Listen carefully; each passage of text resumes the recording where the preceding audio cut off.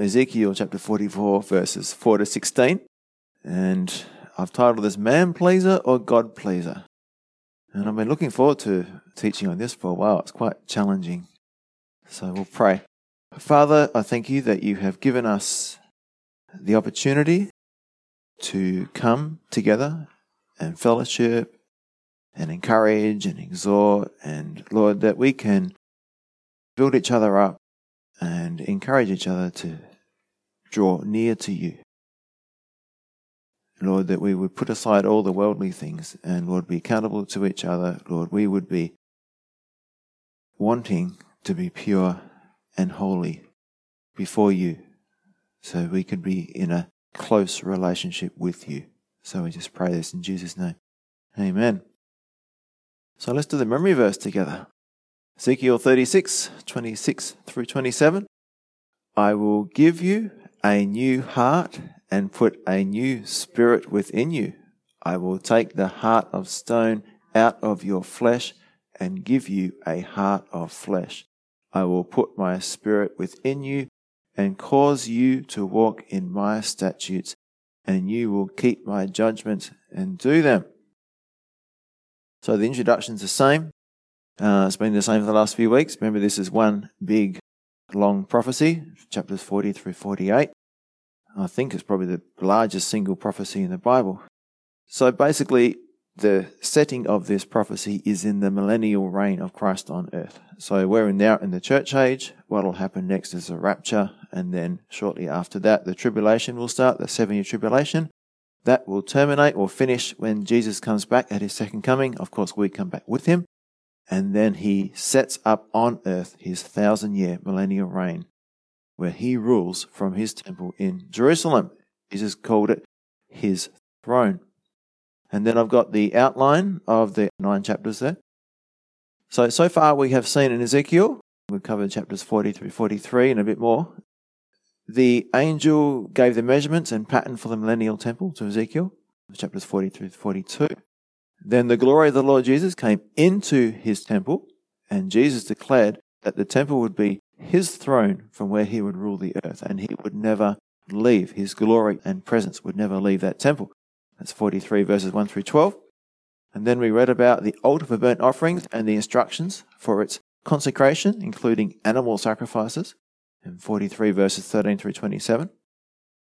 And in 43 verses 1 through 12, Jesus comes and takes his rightful place on the throne, which is inside the temple. And in 44 verses 1 through 3, the eastern gate and the prince, the outer eastern gate is shut forever because Jesus went in there and he's never going to leave. And that's a picture of our eternal assurance, the assurance of our eternal salvation. So this week, we have a powerful lesson on the long-term consequences of our faithfulness or lack of it, and also how the holiness of God should affect our worship. So I'm going to, before we jump into Ezekiel, just set ourselves up, set our hearts right, and go into Psalm 24 verses 3 through 6. It says this: Who may ascend into the hill of the Lord, or who may stand in his holy place? He who has clean hands and a pure heart, who has not lifted up his soul to an idol, nor sworn deceitfully. He shall receive blessing from the Lord and righteousness from the God of his salvation. This is Jacob, the generation of those who seek him, who seek your face. Remember last week we read Psalm 27 verses 7 through 11, and a part of that said, Hear me as I pray, O Lord, be merciful and answer me.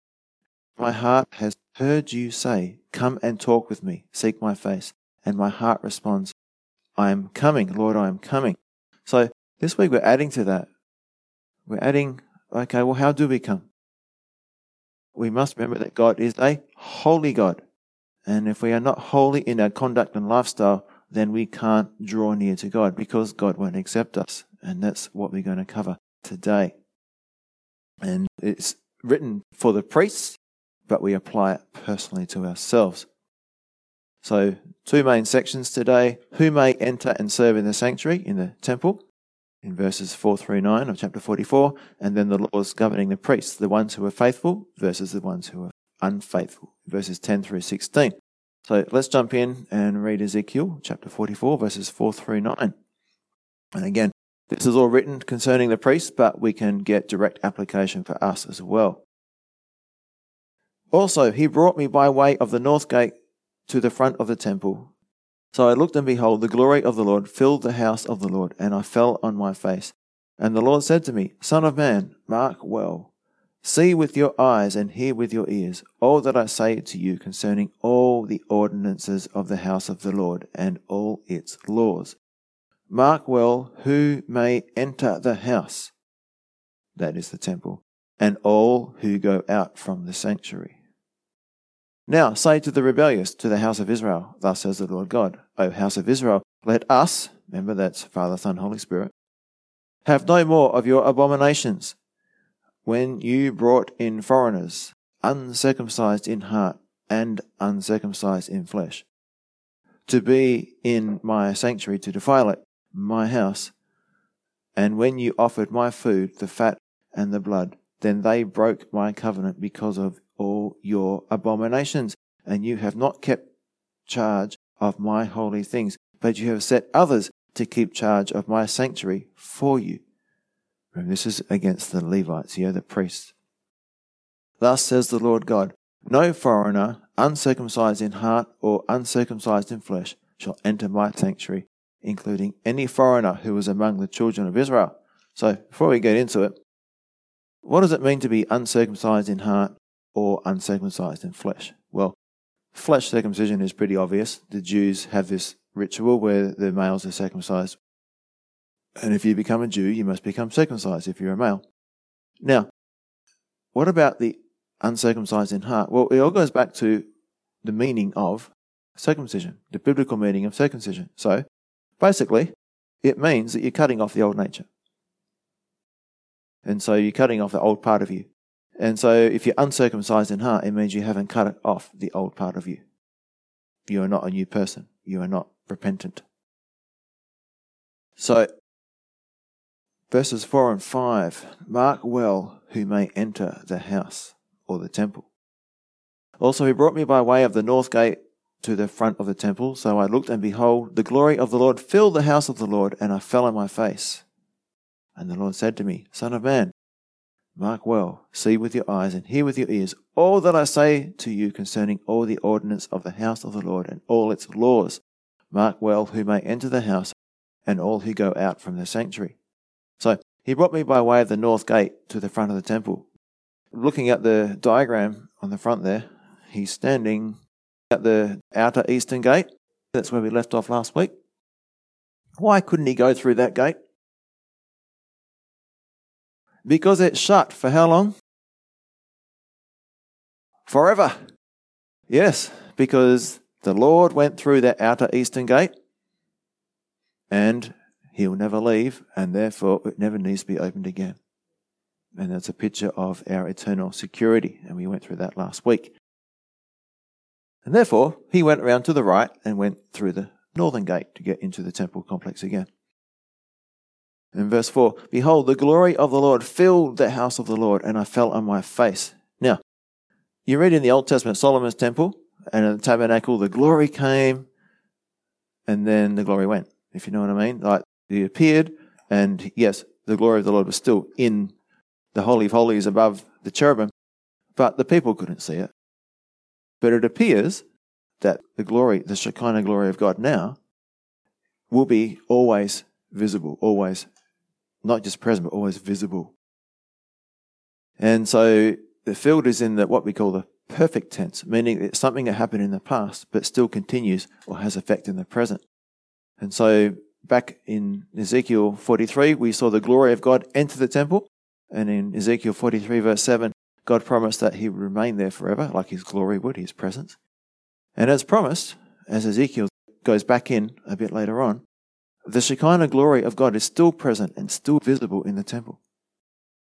And what does Ezekiel do when he sees the glory of God? Falls on his face. He's aware of the holiness of God and he falls on his face. So I think this is going to be the response of all who visit the temple during the millennium. When we see the Shekinah glory of God, we will fall on our face in reverence to God. And we're going to come back to this proper attitude of worship at the end.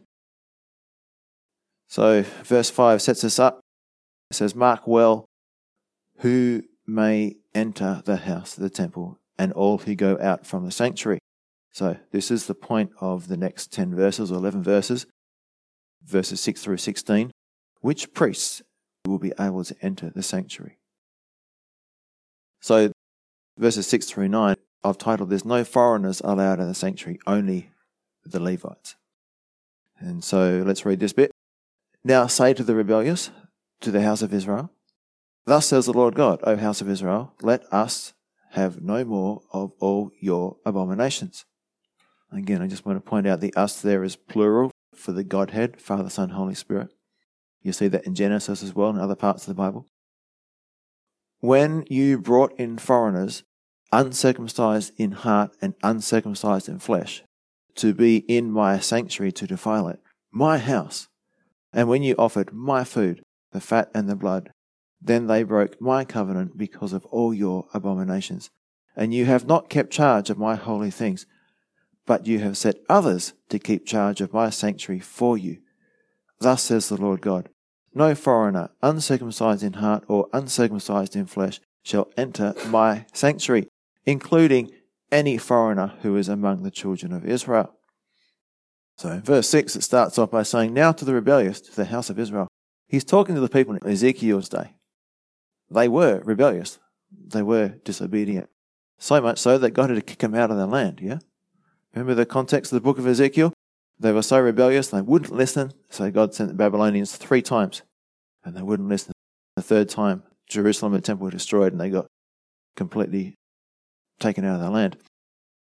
And verse 6, let us have no more of your abominations. When Jesus returns to the earth to set up his millennial kingdom, the people will have to repent of their sins and forsake their idolatry. Those who don't will no longer have access to the temple. Because back in Ezekiel's day, he had all these wicked people going to the temple, and God was bearing with that. But no more in the millennium. Verse 7, when you brought in foreigners, uncircumcised in heart and uncircumcised in flesh, and you have not kept charge of my holy things, but you have set others to keep charge of my sanctuary for you. Wow. Can you imagine the priests not wanting to fulfill their priestly duties and getting other people who weren't priests to be actually in the temple of God doing the work of a priest? Well, that's what they did. It's neglect of our God-given duties. What's the application for us? God gives us a role. Are we going to fulfill it? You know, raising our kids. Whose job is that? It's the parents, yeah? What do a lot of parents do today? Well, let someone else raise my kids. We have to be careful to do the things that God has called us to do and not neglect them, yeah? So, God will not allow this to happen in the millennial temple. Only the priests who are descended from the correct families will be allowed to serve in the temple. We'll get into that more. And a quote from Alexander, the religions of the ancient Near East frequently use foreign captives as temple servants to aid the priests. The Lord's rebuke of Israel in these verses reflected ancient Israel's adoption of this practice. So, again, becoming like the world. It's doing things the world's way. That's what the church is like today, isn't it? It's doing things the world's way. More and more. Becoming more and more like the world. Now, we can move on to verses 10 through 16. Laws governing priests, faithful versus unfaithful. So let's read verses 10 through 14. And this covers the priests who were unfaithful towards God. And later we'll read verses 15 to 16, which covers the priests which were faithful towards God. So firstly, verse 10 to 14. And the Levites who went far from me when Israel went astray, who strayed away from me after their idols, they shall bear their iniquity.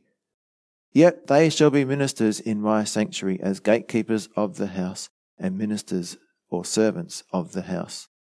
They shall slay the burnt offering and the sacrifice for the people, and they shall stand before them, that is, the people, to minister to them, the people. Because they ministered to them, the people, before their idols and cause the house of Israel to fall into iniquity. Therefore I have raised my hand in an oath against them, says the Lord God, that they shall bear their iniquity, or the consequences for their sin, yeah? And they shall not come near me. This is where it gets really serious. And they shall not come near me to minister to me as priest, nor come near any of my holy things, nor into the most holy place, but they shall bear their shame and their abominations which they have committed. Nevertheless, I will make them keep charge of the temple for all its work and for all that has to be done in it. So, who are the Levites? In verse 10 there. Well, they're one of the 12 tribes of Israel. Now, God chose them out of all the tribes of Israel to be responsible for the spiritual duties of the nation. And within the tribe of Levi, there were different family groups. And like, for example, Aaron's family was a family that would be where the high priest would descend from. The high priest had to come from the family of Aaron. And other families within the tribe of Levi had different responsibilities, like, carrying the ark or carrying the tabernacle or doing different things. So, that's the Levites. God chose them to do various things in and around the temple. In verse 10 it says, the Levites who went far from me, when Israel went astray, who strayed away from me after their idols. So when the nation strayed away from God and worshipped idols, then so did most of the Levites. And if you look in the history, basically the nation kind of abandoned the Levites and the temple worship and didn't contribute to it, and they had to go and work. And so they all had to kind of make their own living. They didn't get the tithe from the people, and so it wasn't easy for them to remain faithful to God. And so a lot of them just did what they could. They did what they knew. I'm imagining they knew how to be a priest, and so the people worship idols, and they helped the people worship idols. In verse 12, because they ministered to them, they served the people before their idols and caused the house of Israel to fall into iniquity. So here we see what happens when the spiritual leaders neglect their duties. They cause the people they are serving to fall into iniquity or sin. And this is what happened in Ezekiel's day. Most of the priests were corrupt and were now in exile. In verses 10 through 12, they shall bear their iniquity, they shall not come near to me to minister to me as priests. Yet they shall be ministers, servants in my sanctuary. So in these verses we see both God's grace and forgiveness and also his discipline. So firstly, grace. Where do we see grace? Well, despite their disobedience, God promises that he will restore them to temple service, albeit in a minor and more insignificant way. So God could have kicked them out completely. You were unfaithful, you were sacrificing animals to idols for the people instead of to me. No more. No, he doesn't do that. He says, I'm going to let you serve in my temple, but I'm going to take away some of the privileges, some of the roles and responsibilities that you would have had where you would have been in my presence. You can do all the things that were in the presence of the people, but the things in my presence you will miss out on. And we'll come back to that reduced ability to enjoy the presence of God. And that's going to be the case. They're going to have lost these sacred roles that they once held for the entire 1,000 years of the millennial reign of Christ on earth. And in the next few verses, we'll see that the family of Zadok have been given these privileges because they were faithful. Verse 13, and they shall not come near me to minister to me as priests, nor come near any of my holy things, nor come into the most holy place, but they shall bear their shame and their abominations which they have committed. And as I was saying before, this is the most important consequence of habitual sin. We're all going to sin. 1 John 1:9 and on through chapter 2 verse 2 talks about our ability to go to God and receive forgiveness. But habitual sin, where we continue in this sin, it causes limited relationship and fellowship with God and disqualification from aspects of service to God. And there's a whole section in Corinthians about being disqualified. Not disqualified from salvation, but disqualified from the ministry that God had for us. So, we need to remember that sin damages our relationship with God. Now, sin affects us in other practical, emotional, financial, and physical ways. But the spiritual consequences, that is being out of fellowship with God and resulting disqualification from the more privileged or responsible forms of service for God, are by far, I believe, the most important. And as an observation, I think it's really sad that many believers don't have the spiritual eyes or discernment to understand what they are missing out on as they are being held captive by Satan to do whatever he wants. 2 Timothy 2:26. And what do you think the worst habitual sin is? It's pride. Yeah. Pride is the root of all sin, yeah? And so you may not be doing anything outwardly, but if you've got a prideful attitude and you're willing to repent of that prideful attitude, that is habitual sin. So whatever the habitual sin is, one day those who continue in their habitual sin will be like these unfaithful priests, and they will understand what their sin really cost them, and they will bear their shame. And you can see 2 Timothy 2:20 verse 26, and it talks about, articles in the house. Some are used for noble purposes and some for ignoble or dishonorable purposes. And we want to be cleansed of our sinfulness. We want to be cleansed of our habitual sin so we can be used as a vessel of honor in the house of God, in the church, as an application. So let us pray that, and this is a quote from 2 Timothy 2:25 and 26, let us pray that perhaps God will change those people's hearts and that they will learn the truth. Then they will come to their senses and escape from the devil's trap, for they have been held captive by him to do whatever he wants. So remember, this is talking about Christians here, yeah? They're all in the house, but they're not all used for honourable purposes. And that scripture in 2 Timothy there is really good to describe the fate of these unfaithful priests. Yes, they're still in the house, still being used, but not to their full potential. Ezekiel 44 verses 15 and 16, this covers the priests who were faithful to God. This is the sons of Zadok. Verse 15, but the priests, the Levites, the sons of Zadok, who kept charge of my sanctuary when the children of Israel went astray from me, they shall come near me to minister to me, and there they shall stand before me to offer me the fat and the blood, says the Lord God. They shall enter my sanctuary, and they shall come near my table to minister to me, and they shall keep my charge. What's this all about? Who is this all about? It's all about God, isn't it? How many times does God say my or me in here? So verse 15, but the priests, the Levites, are sons of Zadok. And so the right says, the new priesthood is confined to the line of Zadok, who was a descendant of Eleazar, the third son of Aaron. Representatives of this line had evidently stood firm, meaning they hadn't gone after the idols with the rest of the nation. Another quote from Feinberg, who gives us a bit more background. Zadok was the son of Ahitub of the line of Eleazar. And then references are in your notes. He was faithful to David during the insurrection of Absalom and anointed Solomon as king after the abortive attempt of Adonijah to seize the throne. Remember that civil unrest there. So this family of priests, they stayed faithful to what God wanted and didn't follow the crowd. And as an application for families, the obedience of the father or the parents has long-term benefits for their children.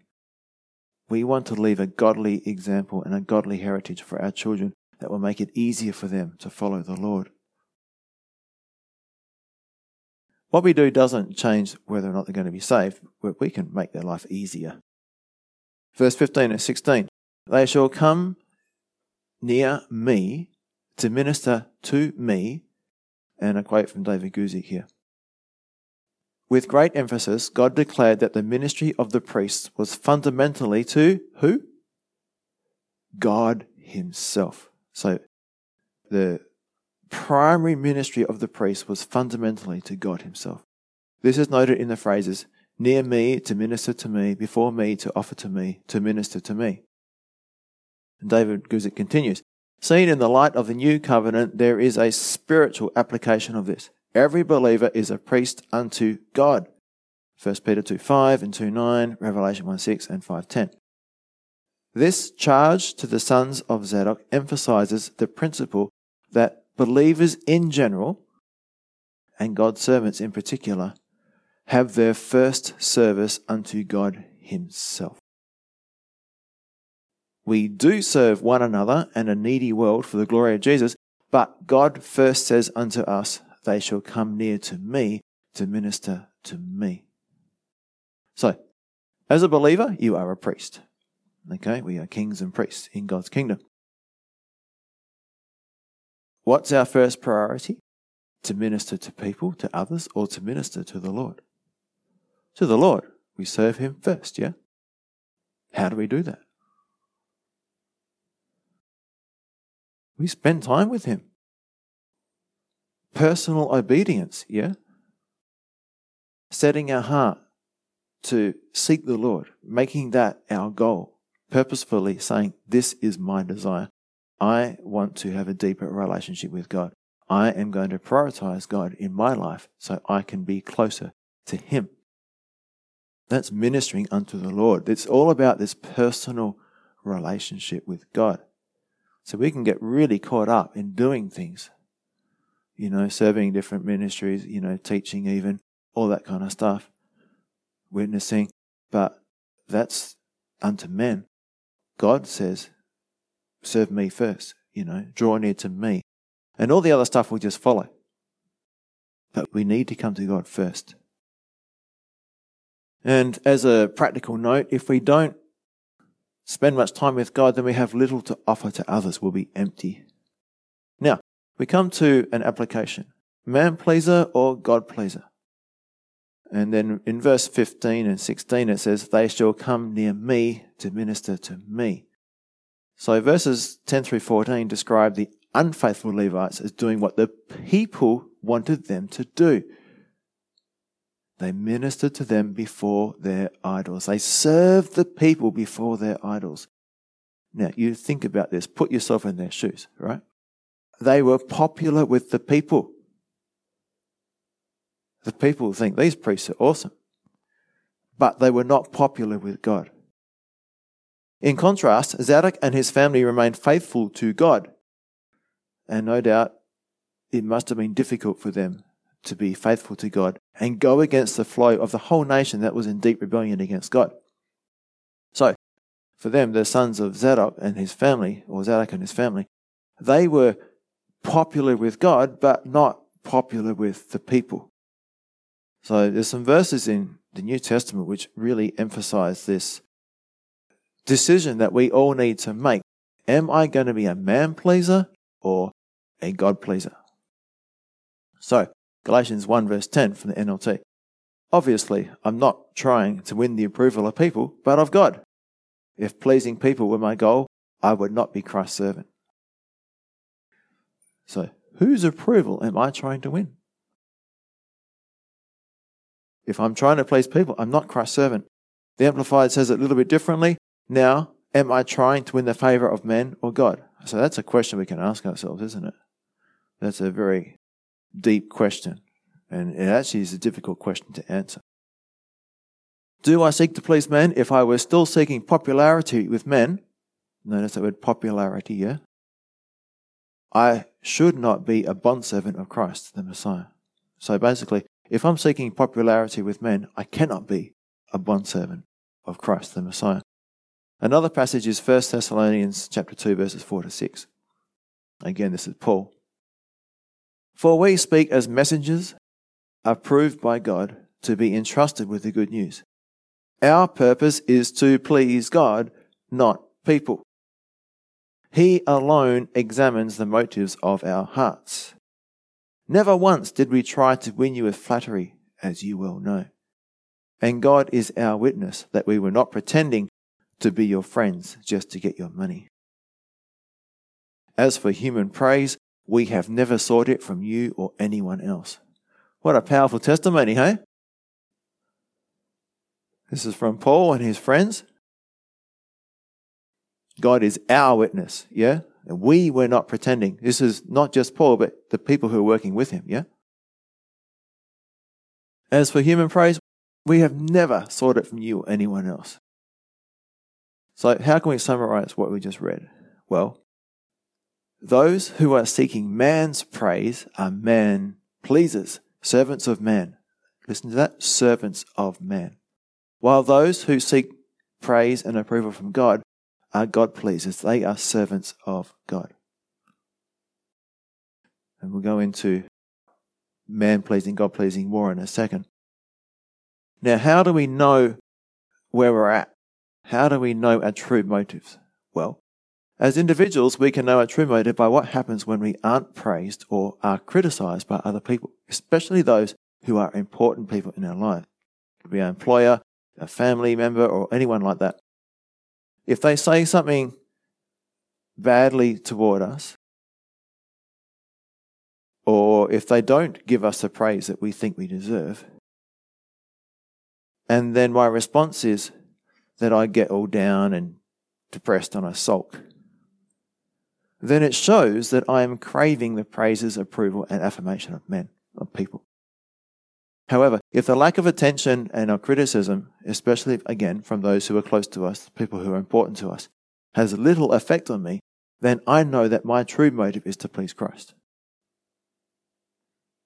Now, what's the danger of being a man pleaser? Well, we read it already this morning, just by God incidents. Proverbs 29:25. Fearing people is a dangerous trap, but trusting the Lord means safety. And from the Amplified it says, the fear of man brings a snare, but whoever leans on, trusts in, and puts his confidence in the Lord is safe and set on high. Why is it a snare? Well, if I'm fearing or seeking to please people, then we are not fearing or seeking to please God. And the fear of man will lead me into all kinds of sin and problems as I find myself unable to say no to people because I'm fearful of losing their approval. Now, it makes a really dark and insecure life. And what happens? Well, someone over here wants me to act like this, and someone over here wants me to act like that. And so I become like a chameleon. How I act depends on whom I'm around. Will the real me please stand up, you know? That's a man pleaser. Fearing man. It's a snare. You are never ever going to be happy living that kind of life. However, if I'm ultimately concerned about what God thinks of me and looking forward to hearing God say to me at the Bema Seat judgment, well done, good and faithful servant. You have been faithful over a few things. I will make you ruler over many things. Enter into the joy of your Lord. Then I won't be afraid of what others will think of me as I live for Christ. Now, we can apply this to leaders in the church today. So, it's a bit personal here. What makes the difference between a pastor who is serving the Lord and a pastor who is serving the people? Well, the pastor, like the priest, the unfaithful priest in Ezekiel's day, the pastor who is serving the people, seeking the approval of the people, will say what the people want him to say, just like the unfaithful priest did. And just like the unfaithful priests, they will lead their people astray, telling them what they want to hear, tickling their itching ears, yeah? That's what false teachers do. In contrast, the pastor who is serving God will only say what God wants him to say, which is the whole truth of the gospel, the whole counsel of God. And he will not be worried about what others think of him as he faithfully and accurately teaches the whole counsel or word of God. So Paul is a good example to follow. Let's read a few verses from Acts chapter 20, verses 20 and 21 and 26 through 29.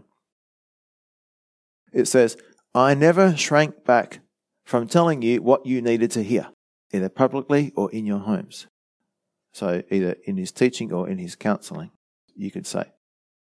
I have had one message for Jews and Greeks alike: the necessity of repenting from sin and turning to God, and of having faith in our Lord Jesus. And skipping down to verse 26, I declare today that I have been faithful. If anyone suffers eternal death, it's not my fault, for I didn't shrink from declaring all that God wants you to know. Then I just pause here. In the movie, there's Light Left Behind, but it's the 70s one. In there, there's two pastors, and one of the pastors was, being a man pleaser and just telling his people what they wanted to hear. Oh, you're a nice person. You don't need to repent. You can just do what you want, etc., etc. And the other person was saying, you need to repent. God's coming back. You need to get things right with God. Well, the pastor who was left behind, he wasn't even saved. He got saved after he got left behind. He realized he was wrong. And the worst thing for him was he couldn't say this. He had people in the movie coming back into his church, because remember this is picturing the tribulation, saying, why didn't you tell me the truth? And so he's going, I'm sorry. I didn't tell you the truth. It was my responsibility. I failed you. And now you're still here with me. So I'll continue. I'll start from verse 26. I declare today that I have been faithful. If anyone suffers eternal death, it's not my fault, for I didn't shrink back from declaring all that God wants you to know. So guard yourselves and God's people. Feed and shepherd God's flock, his church, purchased with his own blood, over which the Holy Spirit has appointed you as leaders. I know that false teachers, like vicious wolves, will come in among you after I leave, not sparing the flock. Even some men from among your own group, that is the group of elders from the church in Ephesus that were there with Paul on the beach. Even some men from your own group will rise up and distort the truth in order to draw a following. You see this? False teaching, they're there to draw a following after themselves. Now, I'm going to read Acts 20 verses 26 and 27 from New King James. Therefore, I testify to you this day that I am innocent of the blood of all men, for I have not shunned to declare to you the whole counsel of God. So now, I want to finish with another application today. This is adoring worship. How do we come before God? Well, I've chosen the word adore because adore or adoration means to have deep love and deep respect. And we need both if we're going to come to God and be accepted by Him. So, worship. Because in this passage we're talking about today, God is saying, who's going to come? Who's going to come into the temple? And it's all about, who's going to enjoy a relationship with me. So, what is worship? Well, is worship just what we do on Sunday mornings when we sing songs? Or is worship my entire life? Does God want my entire life to be one continuous act of worship? So, we read Romans 12:1 from the Amplified in the New Living. I appeal to you, therefore, brethren, and beg of you, in view of all the mercies of God, to make a decisive dedication of your bodies, presenting all your members and faculties as a living sacrifice, holy, devoted, consecrated, and well-pleasing to God, which is your reasonable, rational, intelligent, logical service and spiritual worship. So this is your worship, is giving all of your lives, all of your time, all of your mind, everything to God. That is worship. We'll come back to divine worship in a minute. From the New Living. And so, dear brothers and sisters, I plead with you to give your bodies to God because of all He has done for you. Let them be a living and holy sacrifice, the kind He will find acceptable. This is truly the way to worship Him. So, true worship is laying what we want down so we can do what God wants, and doing it willingly. So, to summarize what God is asking of us, if I, out of love, based on an appreciation for what God has already done for me, choose to sacrifice or give up what I want, and instead live in obedience to what God wants, which is purity and holiness, then I'm worshipping God. And so literally, simply, to worship God means to choose to love God more than all the earthly desires and appetites that compete for my affections. My actions will tell me who or what I love the most. Words and emotions don't mean anything when I'm not obeying or submitted to God. We can say what we want, but what we do is the proof in the pudding, yeah?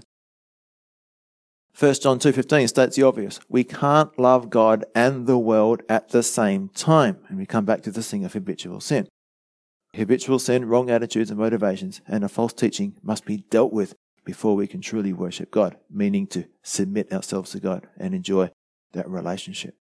So, this next part applies to both our personal worship, giving ourselves to God, and also our corporate worship when we worship together as a church. So, our worship is not accepted by God when the focus is too much on God's love at the expense of God's holiness, and so it becomes flippant, disrespectful to God, focused on having an emotional experience, and is man-centered, like it's all about me. Or the focus is too much on God's holiness at the expense of God's love, and so it becomes forced and legalistic, mechanical, our emotions suppressed.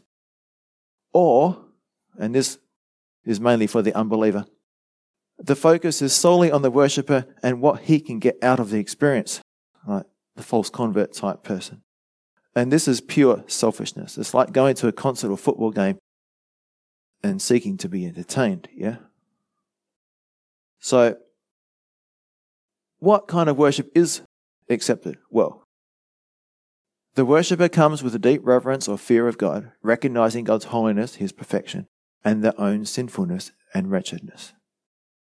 And the worshipper has great appreciation and love for God based on all that He has done for them, and the worshipper therefore willingly submits their will to God's. And so we see that it's all based on coming, understanding who I am, who God is, understanding what He's done for me to bring Him back into a relationship with Him, and then out of appreciation, I love Him and want to obey Him. Now, why do you think God is being quite strict in warning the priests to remain holy? Because remember, this is written to the priests in Ezekiel's day, but it's written for the priests in the millennial kingdom, yeah? So, those priests who were not holy, what would happen to them if they went into the direct presence of God, into the Shekinah glory of God? They'd die, yeah. And so God is giving a really strict warning here because He doesn't want to kill them, yeah? And we'll see a couple of examples that actually happened. We must understand God's holiness, and we're going to focus on that for a bit now. Anyone who tries to enter God's presence in an unholy manner will be killed. Now, what did they used to do with the high priest? On the Day of Atonement, it was the only day of the year when the high priest, or anyone could go into the Holy of Holies, where the ark was, and the Shekinah glory of God was dwelling above the cherubim there, on the mercy seat, the lid on the top of the ark. They would put a rope round his leg and bells on his clothes. Why? Because if he wasn't accepted by God, he would die. And how are you going to get him out? So, if the bell stopped ringing, they could drag him out. And that's the story I've heard. So, it's probably true. God is warning us that we cannot approach Him if we are not holy. What does the Bible say? Be holy, for I am holy. Or you must be holy, for I am holy. So I'm going to look at two examples of well-intentioned but false, man-centered and unholy corporate worship in the Old Testament. And now you can apply these examples to both corporate worship, that is in the church, as well as our lives being a continuous act of worship, which is willing submission to God. So, King David, God on him, eh? The man after God's own heart. And he's our first example. In his first attempt to bring the ark of God back to Jerusalem, it ended in disaster. Yeah, he had good motives, right? He wanted people to experience a relation with God and to inquire of God. He wanted to bring people back to God, yeah? But the way he went about it was to use human wisdom and worldly methods, and he didn't have concern for what God wanted. He sought the approval of men, but he didn't seek the approval of God, which could be found in the Word of God. So let's read that. It's in 1 Chronicles 13, 1 through 12. Then David consulted with the captains of thousands and hundreds, and with every leader. This is a big meeting. And David said to all the assembly of Israel, if this seems good to you, and if it is of the Lord our God, let us send out to our brethren everywhere who are left in all the land of Israel, and with them to the priests and Levites who are in their cities and their common lands, that they may gather together to us. And let us bring the ark of God back to us, for we have not inquired at it since the days of Saul. So you see his motivation there. It's good, right? Then all the assembly said that they would do so. Now, watch this next phrase. For the thing was right in the eyes of all the people. So all the people thought this was a great idea. There's only one problem. God didn't think it was a good idea. So David gathered all Israel together from Shihor in Egypt as far as the entrance of Hamath to bring the ark of God from Kiriath Jearim. And David and all Israel went up to Baalah, to Kiriath Jearim, which belonged to Judah, to bring up from there the ark of God the Lord, whose Shekinah glory dwells between the cherubim, where his name is proclaimed. So they carried the ark of God on a new cart. Now this is the modern, trendy and worldly Philistine method. If you go back a few chapters, you know the Philistines had defeated Israel, they had captured the ark, and it was in Philistine territory. God cursed the Philistines. They had all kinds of tumors and whatever, and they said, we've got to get rid of this ark. And they put it on a new cart. They didn't understand what the poles were for, so they put it on a new cart and sent it back, and the cows were lowing all the way, took all the right turns, took it straight back to the land of Israel, and the Philistines understood, yep, that was God. God was judging us. So, what did the Israelites do? They copied the world's way, didn't they? Instead of doing it God's way, they did it the world's way. This is a much better idea. I mean, it's easier, right? Imagine carrying that big box with gold is heavy, carrying your shoulders. No, just put it in a cart, So they carried the ark of God on a new cart from the house of Abinadab, and Uzzah and Ahio drove the cart. Now, their names mean friendly and strength, so, good people to be out the front of the worship service there. Strong and friendly.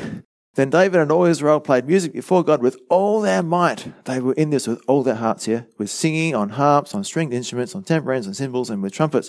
And when they came to Chidon's threshing floor, Uzzah put out his hand to hold the ark, for the oxen stumbled.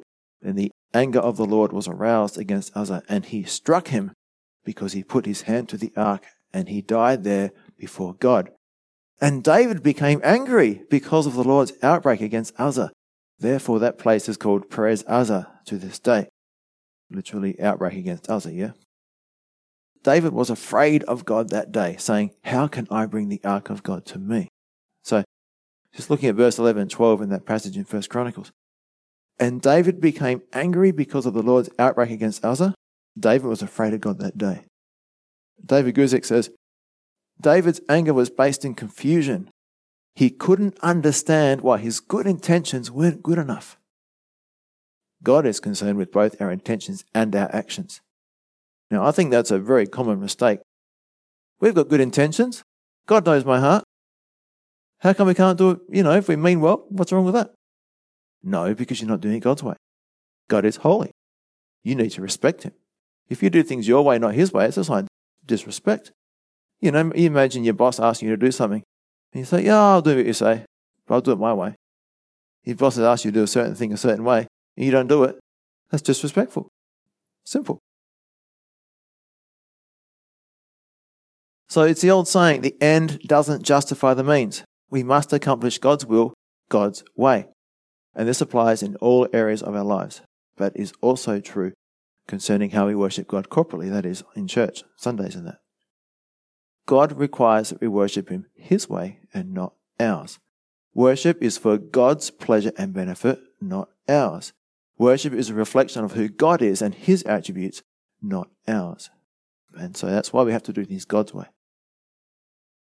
So in David's example, God instructed that the ark be carried on the shoulders, Exodus 25, 12 to 15, of a certain family of priests, and Numbers 4:15 tells you who.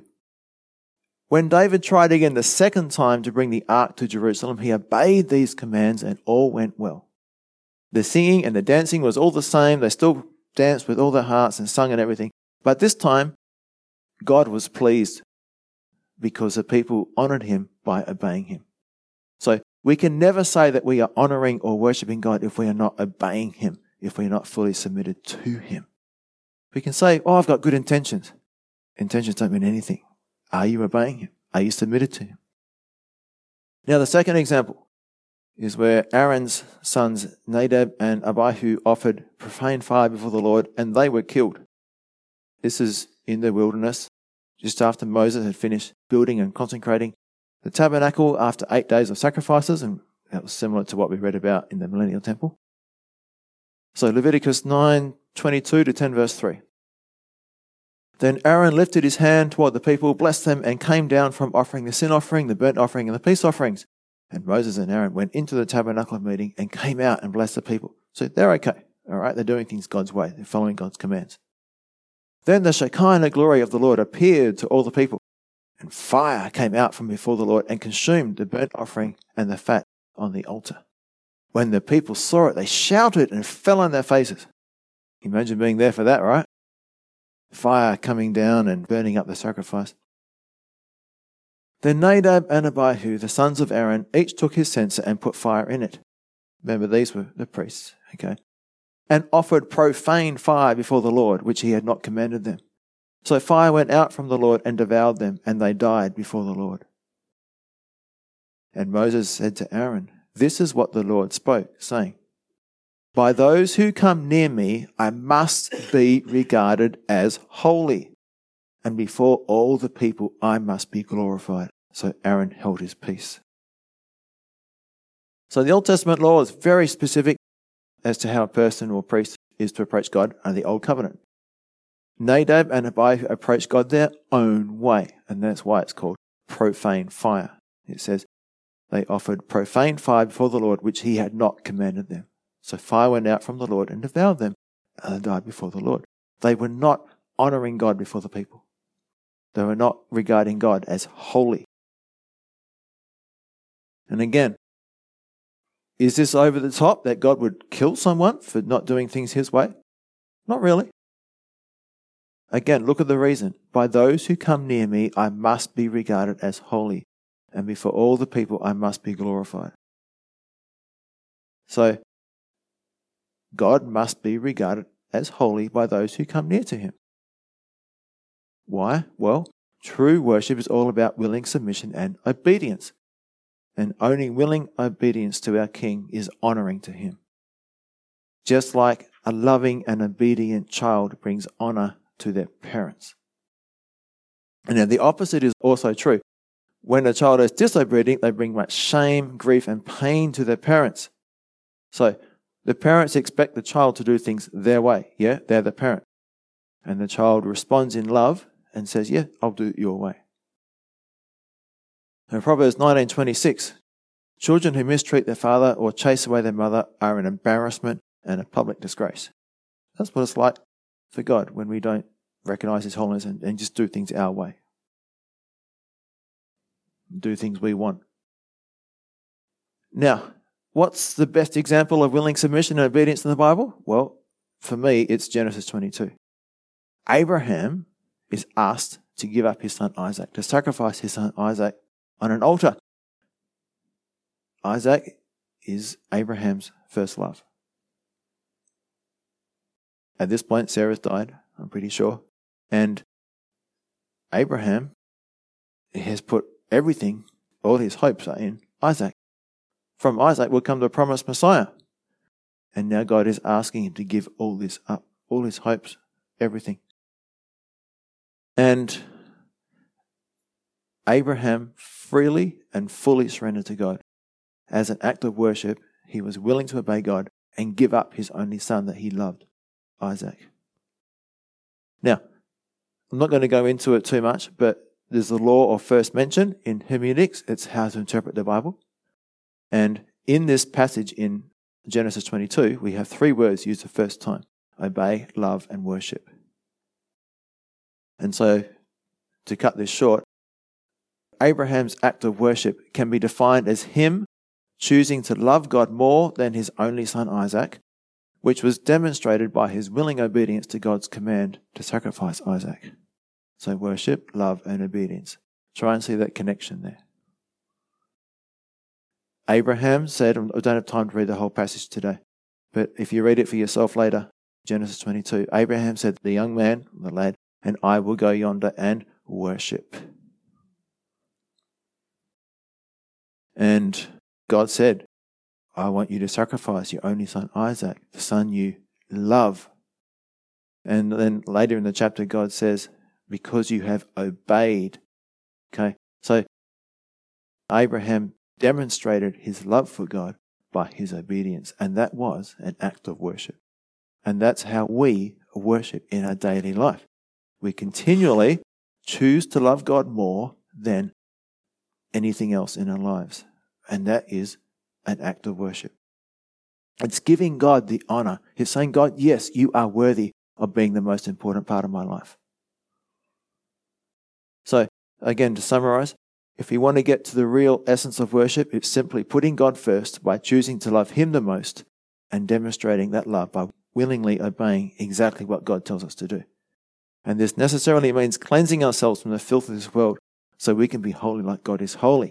Again, 2 Timothy 2:21. This is how we honor and glorify God. Now, worship. The word actually comes from this picture of a dog putting his nose into the hand of the master or licking the hand of his master. Have you seen that before? You come home from work, if you had a dog, and the dog runs up to you and licks you, What's the dog want? Well, it wants your approval, and he's waiting for you to tell him to do something. Depending on what type of dog it is, it might be go to the park or go round up those sheep. So, with a heart full of adoration, when we come back to this word adoration now, it means deep love and respect. I will naturally do only things that please God and not the things that please me. So if I adore God, if I both love Him and respect Him, then I will do the things that please Him. And this brings glory to God as I honor His name.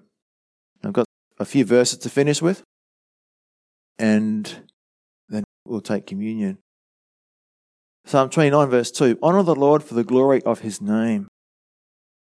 Worship the Lord in the splendor of His holiness.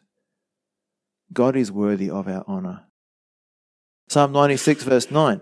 Before I read this, I'll just say it's for 2 reasons, not just for what He's done, but for who He is. Psalm 96 verse 9, I worship the Lord in the beauty of holiness, tremble before and reverently fear Him all the earth. Psalm 112 verse 1, praise the Lord. How joyful are those who fear the Lord and delight in obeying His commands. So here's a verse that talks about the motive for obeying.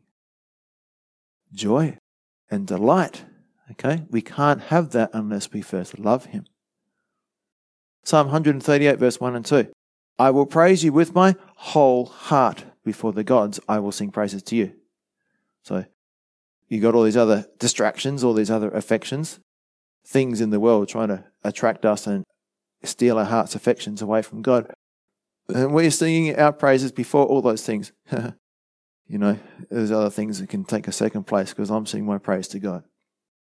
I will worship toward your holy temple and praise your name for your loving kindness and your truth, for you have magnified your word above all your name.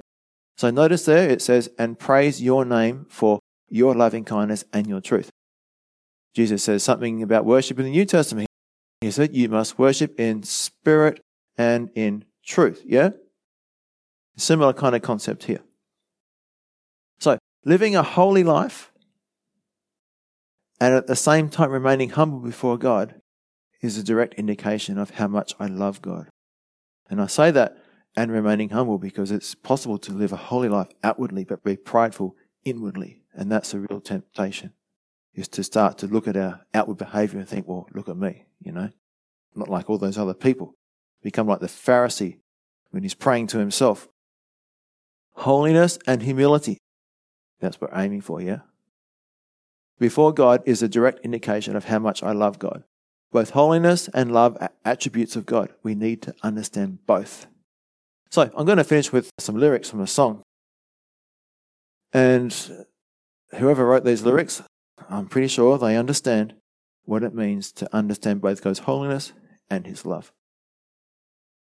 It says, in the quiet I lament, every nail my sin did buy, and I wonder why you spent lavish blood on such as I.